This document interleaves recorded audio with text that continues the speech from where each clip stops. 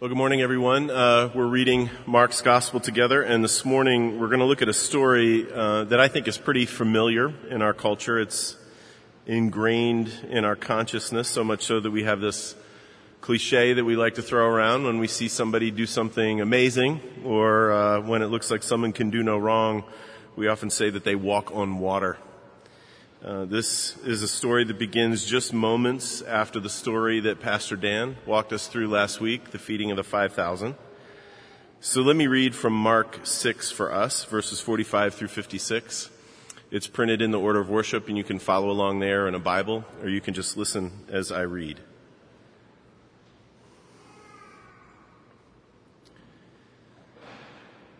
Immediately he made his disciples get into the boat and go before him to the other side, to Bethsaida, while he dismissed the crowd. And after he had taken leave of them, he went up on the mountain to pray. And when evening came, the boat was out on the sea, and he was alone on the land. And he saw that they were making headway painfully, for the wind was against them. And about the fourth watch of the night, he came to them, walking on the sea. He meant to pass by them. But when they saw him walking on the sea, they thought it was a ghost and cried out, for they all saw him and were terrified. But immediately he spoke to them and said, "Take heart, it is I, do not be afraid." And he got into the boat with them, and the wind ceased, and they were utterly astounded, for they did not understand about the loaves, but their hearts were hardened. When they had crossed over, they came to land at Gennesaret and moored to the shore. And when they got out of the boat, the people immediately recognized him and ran about the whole region and began to bring the sick people on their beds to wherever they heard he was. And wherever he came, in villages, cities, or countryside, they laid the sick in the marketplaces and implored him that they might touch even the fringe of his garment. And as many as touched it were made well. This is God's word, and it's given for our good. Let me pray for us.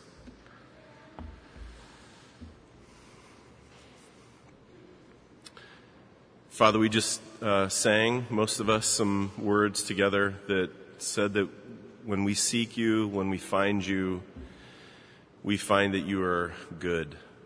And, some of us sang those words and feel that and mean that. Others of us just sang those words. Some of us didn't. Some of us aren't sure what those words even mean. But Father, no matter who we are, we ask that as we talk about this word together, this written word, that we would somehow be drawn together by your Spirit to find that it's true, that you would show us the grace of Jesus, the Word incarnate, and that we would find him good, that you would change us by his grace. And we pray it in his name. Amen. Well, a few days before I proposed to Allison, my wife, I went on a little errand. This was back in the mid-'90s. I had this plan that I was going to propose to her. And then after I proposed to her, we'd go back to my place where some friends and some family would be, and we would have this little soiree. So a couple of days before the party, I went with one of my friends to this place called the Chalet Wine and Cheese Shop, because I wanted to get a couple bottles of wine for the party. It was down on East Delaware. There used to be a bunch of these Chalet Wine and Cheese shops, but now I think they're all closed. Anyhow, I didn't really know anything about wine at the time, still really don't know much about wine, but I figured that since this place had a vaguely European-sounding name, that there may be someone there who could help me out. And as it turns out, I was right. There was this really charming older guy there who was working the floor. And I'm not kidding when I tell you, this guy was actually wearing a beret. And he asked me in this beautiful French accent if he could help me with anything. And so I explained to him about the party, told him about the reason for the party, my engagement, told him I didn't really know much about wine, and asked if he could help find something fitting for the occasion. And his response was to congratulate me in this really warm, really genuine way. He seemed really happy for me. And then he walked over to a shelf and he pulled down 2 bottles of Italian red wine, and he held them out to me. And I'm not going to do his accent, although I really want to try, but I'm not going to. He held these 2 bottles of wine out in front of me, and he said, "Please, please, just take these. It will be beautiful." And I really couldn't believe my ears, because what I heard the most was, "Just take these." All right? I couldn't believe it. I looked at my friend. I looked back at the guy with the beret, and I said, "Really?" And he closed his eyes for emphasis, and he just moved his head up and down, and he said, "Please." Okay, so I took those 2 bottles out of his hand. I turned on my heels. I walked right past the cashiers, right out of the wine and cheese chalet onto the street, amazed at my good fortune. And you probably know what happened next. I was about a half block away before one of the cashiers ran up to me and my friend and said, What are you doing?" And so I sheepishly told him, "The guy with the beret told me just take them." And instead of looking at me sideways, he said, "Yeah, that happens a lot." It was good to not feel alone, but obviously I had misunderstood the beret man's intentions. And I want to suggest there is a similar misunderstanding of intention in that story that we just read and heard together, and it can be found in that curious little line that Mark throws into this story. That line about Jesus' intentions that night on the sea. He meant to pass by them. Now, we're going to talk a lot about that later, but for now, let me just say that Jesus intended to do this. He intended to pass them by in order to say something about himself, in order to say something about his identity. But the disciples completely misunderstood. In fact, they couldn't have got it more wrong. They think Jesus is a ghost. They're terrified, and they cry out. And even when Jesus is finally in the boat with them, they continue to miss the point entirely. And Mark says that it was because the disciples' hearts were messed up. So this is a really important part of the bigger story of Mark. This is an important part of what he wants to tell us. And it's important not just for the disciples in that boat, but it's important for me and you too, because it is about seeing Jesus for who he really is, in particular when things are not working out like we'd like them to. So it's important, I think, to remember that this has been a really long, really strange, and probably really frustrating day for the disciples. Pastor Dan talked about this a little bit last week. A few days before that day, Mark doesn't say how many days, but a few days before that day, Jesus had sent out the disciples 2 by 2 in mission. And they had gone out and around into the countryside, into the cities and the villages, preaching and teaching and healing. And that morning, the morning of this story, they come back to Jesus after however many days they've been gone. They're no doubt excited to tell him what's happened while they've been away, and they are completely exhausted. So after they told Jesus all they had done and all they had taught, he can tell that they needed some rest. So he comes up with this plan. He says, let's get into the boat.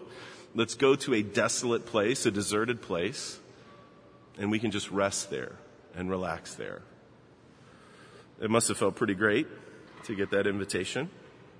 But that was thwarted, of course, because throngs and throngs of people see where they're headed and run to get there before Jesus and the disciples get there. And Jesus comes up on the shore and he sees these huge crowds with compassion. They look to him to be like sheep without a shepherd. And so instead of resting, he begins to teach them. And the day wears on and on and on.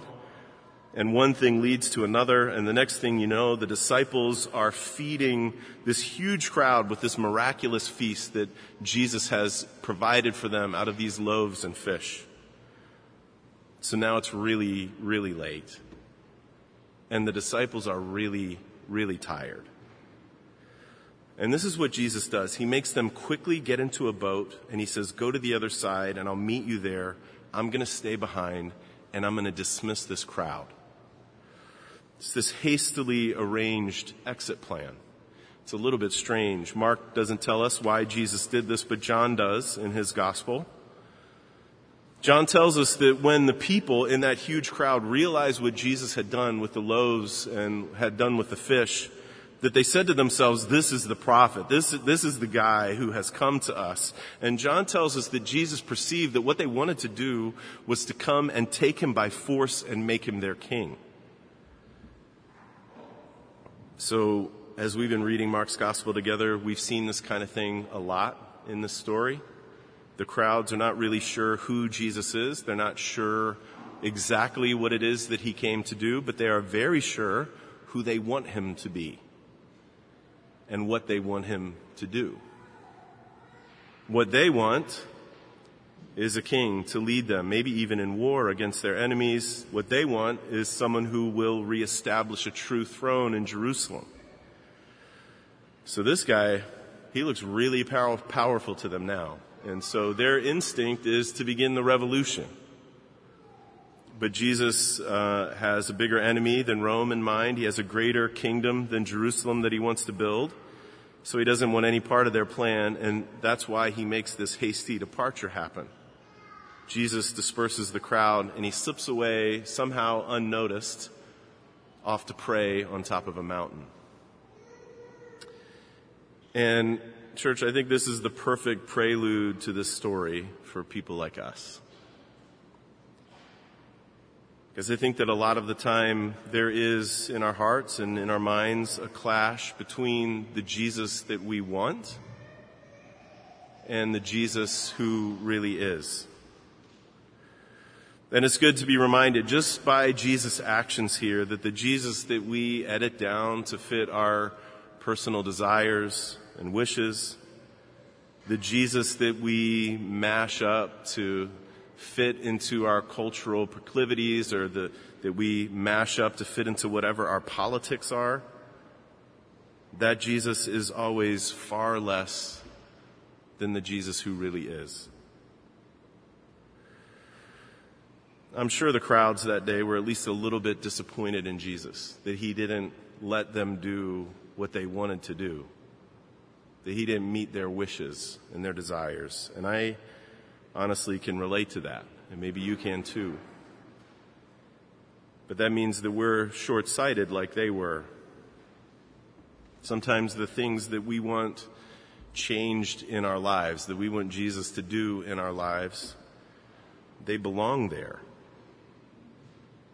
The things we want taken away belong there because they're working some larger good in us, or maybe some larger good in the rest of the world that we can't dream of in that moment.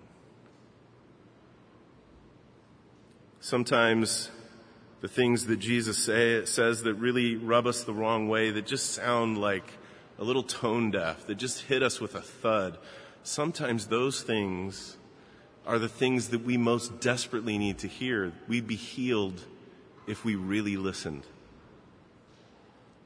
And so Jesus insists that he comes to us on his terms, not on our terms. And part of growing up in him is learning to trust that. So the scene is set. Jesus is alone on land praying. The disciples are out rowing on the sea. The wind was against them, and so they were, as Mark puts it so colorfully, they were making headway painfully. The word that Mark uses for painfully actually gets used in other contexts to refer to torture. So it was no joke out there that night rowing on the sea. Now, several of these guys are fishermen. It's not like they haven't faced this stuff before. It's not surprising to them. It's not a dire situation to them. They've rowed into headwinds before. I read that under normal circumstances, it would take maybe 6 to 8 hours to do this trip. We don't know when they left exactly, but we know that now it's the fourth watch of the morning. It's between 3 a.m. and 6 a.m., and they are nowhere near being at their destination.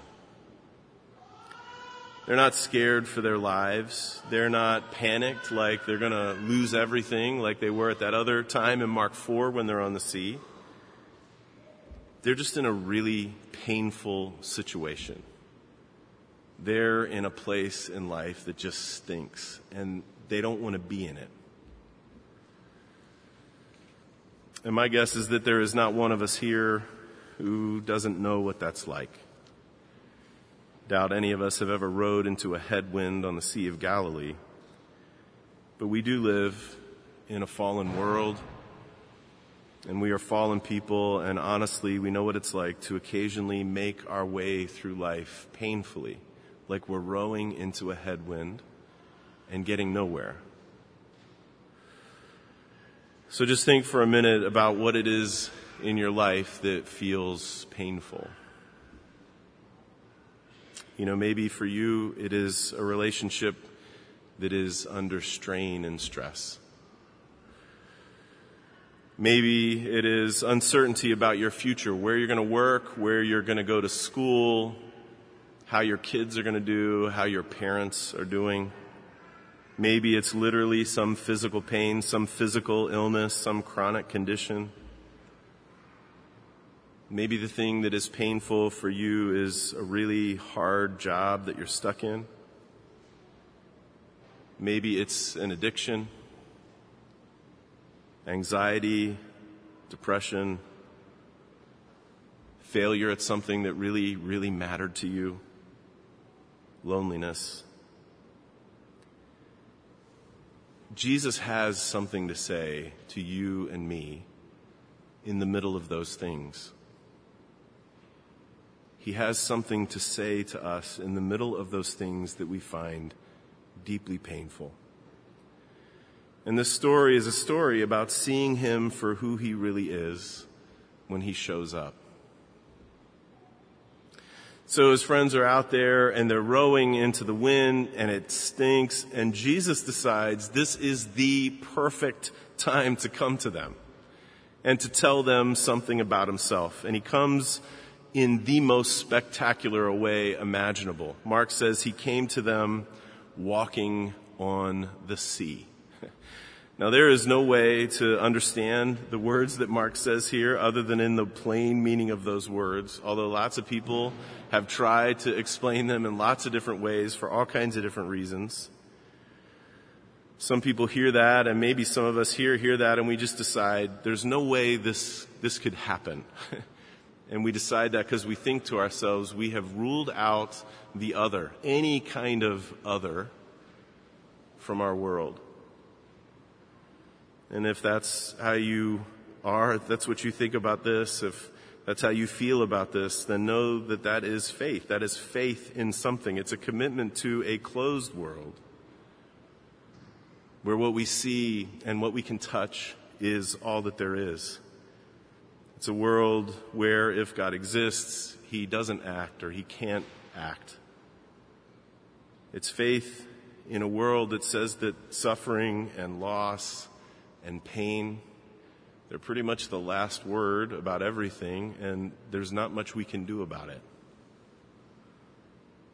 It's faith, like we talked about a couple of weeks ago on Easter Sunday, in a frozen, unchanging Good Friday world. Now, the other option, of course, is to hold faith in an open world, to believe that this world is open and it's a place into which all kinds of wild and mysterious and wonderful things can interject themselves. It's to believe that there's a part of our existence that is just as real as we feel real when we smash our thumbs with a hammer. It is just as real as that, even though we can't always touch it, even though we can't always see it. It's the part of our human existence, though, that we feel all of the time. We feel this existence. We feel this open world when we long for justice, or when we see something that is so beautiful it catches our breath and we don't have words to describe it. We feel that open world when we hope for things, when we hope for truth, when we hope for right, when we hope for forgiveness. These are all eloquent pointers to that open world. They are eloquent pointers to the other, and we can't really squash them even though we try. To hold to that open world is to hold out hope that if there's a God, he can act, and maybe he has something to say about how to make sense out of this world when we are making our way painfully through it. It says, hey, if God exists, maybe he can do some pretty amazing things like defeat death and some slightly less amazing things like walking on water. And church, this is the world that the scriptures invite us to inhabit because it is the world that we are actually living in. As the disciples are about to find out in short order, he came to them walking on the sea, and he meant to pass by them. There it is again, that strange line. It's one of my favorite lines in Mark's gospel. It's strange because we might think to ourselves, look, if he really wanted to help his friends, if he really wanted to help his disciples, why didn't he just cut to the chase and get in the boat like he does at the end of the story? For that matter, if what he wanted to do was help his friends, why doesn't he just stop the headwind while he's up on whatever mountain he was up on praying? And the answer is that if all he wanted to do was make his friends' life easier, then he would have done it. If that was the kind of help that he wanted to give to them, he would have. But it's clear that he wanted to do something more. He wanted to show them who he was. A little background, I think, could help us understand what's going on here. The Old Testament, and for that matter, really most ancient literature, is full of allusions to the sea and to the fear that the open water evoked in people because of all the chaos and havoc it could inflict on people who dared to go out on it. I mean, ancient people feared the water because they didn't have mastery over the water. And do you remember what the first image of God is in all of Scripture? The first picture that we have of God in Scripture, it's the image of God hovering over the darkness of the deep, hovering over the face of the waters, and making order and beauty and taming the chaos that he found there. It's the first picture of God in the Bible. He is the one who makes beauty out of the chaos of the water. That's what our Old Testament lesson was about that Dave read for us. It's such a beautiful passage. Job is making this case that God is completely unknowable. He's trying to tell his friends, listen, he's completely unfathomable. He doesn't answer to anyone. And one of the things that he throws out as evidence that that's true is God trampled on the waves of the sea. And did you catch what else Job said to his friends? He said, behold, God passes by me, and I see him not. Does that sound familiar? And that leads to all of these other traces in the Old Testament, these allusions to God passing by. Remember what happens with Moses? Moses is called to be this leader, but Moses definitely doesn't want to be this leader. He doesn't think he can. He's completely frustrated. He wants to give up, and so he pleads with God. He says, God, I don't even know who you are, really. Show me who you are. And you know what God does? He says, all right, Moses, get in the cleft of the rock. And God covers Moses, and he passes by Moses so that Moses can get a tiny little taste of who God really is. So do you see what it is that Jesus is doing? Jesus isn't just interested in helping his friends for that particular moment in time. He wants them to have something that they can hang on for the rest of their lives. In the midst of all of their suffering, in the midst of every single experience of pain that they have, he wants them to know who he really is. Job said, God could pass me by and I wouldn't even know it, and Jesus is turning that on its head. He's eviscerating it. He wants his disciples and he wants us to know that he is the one who makes the invisible God visible and the unfathomable one infinitely knowable. God speaks to us through his Son, there he is, trampling the waves of the sea. He has come for them, and he has come for us. But what do his friends see? What do they see? Well, nothing nearly as good as all that. They are terrified because they think Jesus is a ghost, and they cry out in that terror. And this does not throw Jesus off for a second. As soon as he hears the terror in their voices, he speaks to them. He says, "Take heart, it's me. Don't be afraid."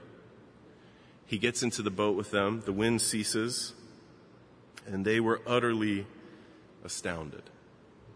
Even though they had no idea what just happened, even though they have no idea who he is, Jesus still does what he does for them because that is who he is. Gracious and beautiful and full of mercy. Jesus is who he is, yesterday, today, forever, even when the ones closest to him don't see him. And church, that is a grace that people like you and me can take joy in. But of course, that's not the end of the story. Mark ends the story with this short little word of commentary. It's an aside, really, to those of us who are reading to explain what happened. Right? Why were they terrified instead of being overjoyed? Why were they astounded, utterly astounded, instead of being filled with belief? Mark says, it is because they did not understand about the loaves, and their hearts were hardened. In other words, they get it. They certainly get that Jesus is compelling. They get that he can do amazing things like feed people with basically nothing, like walking on water, but their hard hearts will not allow them to see what those things, like loaves and fish being made into a meal and walking on water, they can't see what those things ultimately point to. Like this morning's New Testament lesson from Hebrews put it, that God has spoken to us in his Son. He is the radiance of the glory of God. He is the exact imprint of his nature. He upholds the universe by the word of his power. See, Jesus is acting in his world. He is moving in his world to meet his friends in their pain and in their suffering. He is acting and moving in that world to get at the curse that stands behind their pain and their suffering. He is acting in our world to make it new again, like only God could do.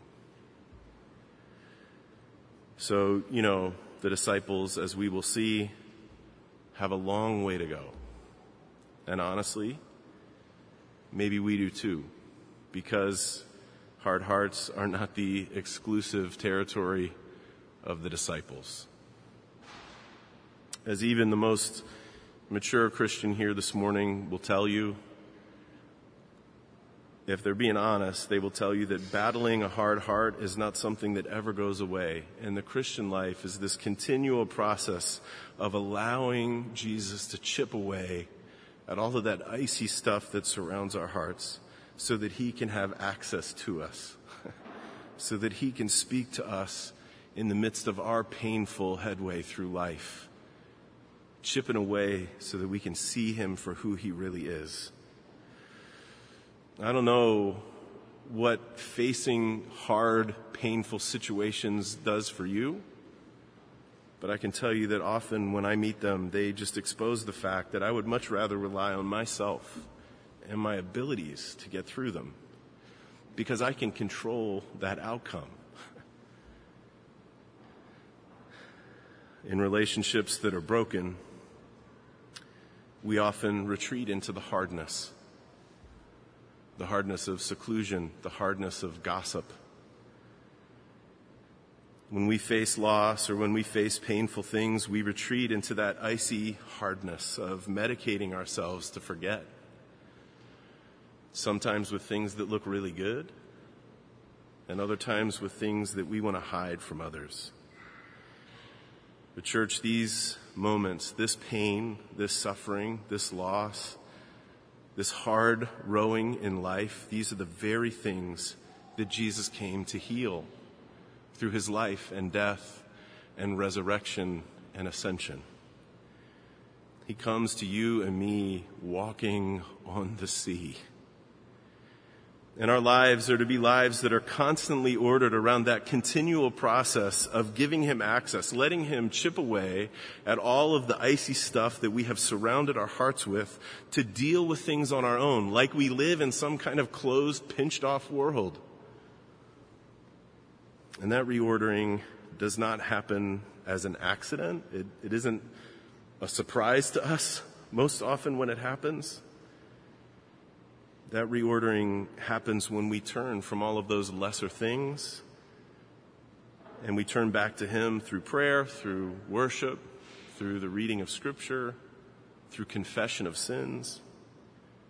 And we look again in faith at Jesus' beauty as he strides across the waves to chip away at our hearts with his grace.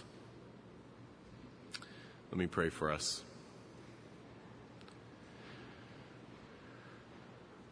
Father, every one of us in here, every one of us, if we're not feeling it right now, we will feel it soon. There is something that causes us pain, and we've done everything to deal with it on our own, like that's all there is in this world, and that's all we got. So, Father, we ask that you would help us to see with the eyes of faith, that we would see Jesus, the risen Lord, as he strides to us across the waves with healing and mercy and grace in his hands, and that we would believe that that is who he is. Father, do this for our good. Make it be like when they finally do get to the shore and the people think to themselves, if I could just touch him, I'd be healed, and they were. Make it be like that for us. Do that for our good. Do that for the good of the broken world around us. And we pray it in Christ's name. Amen.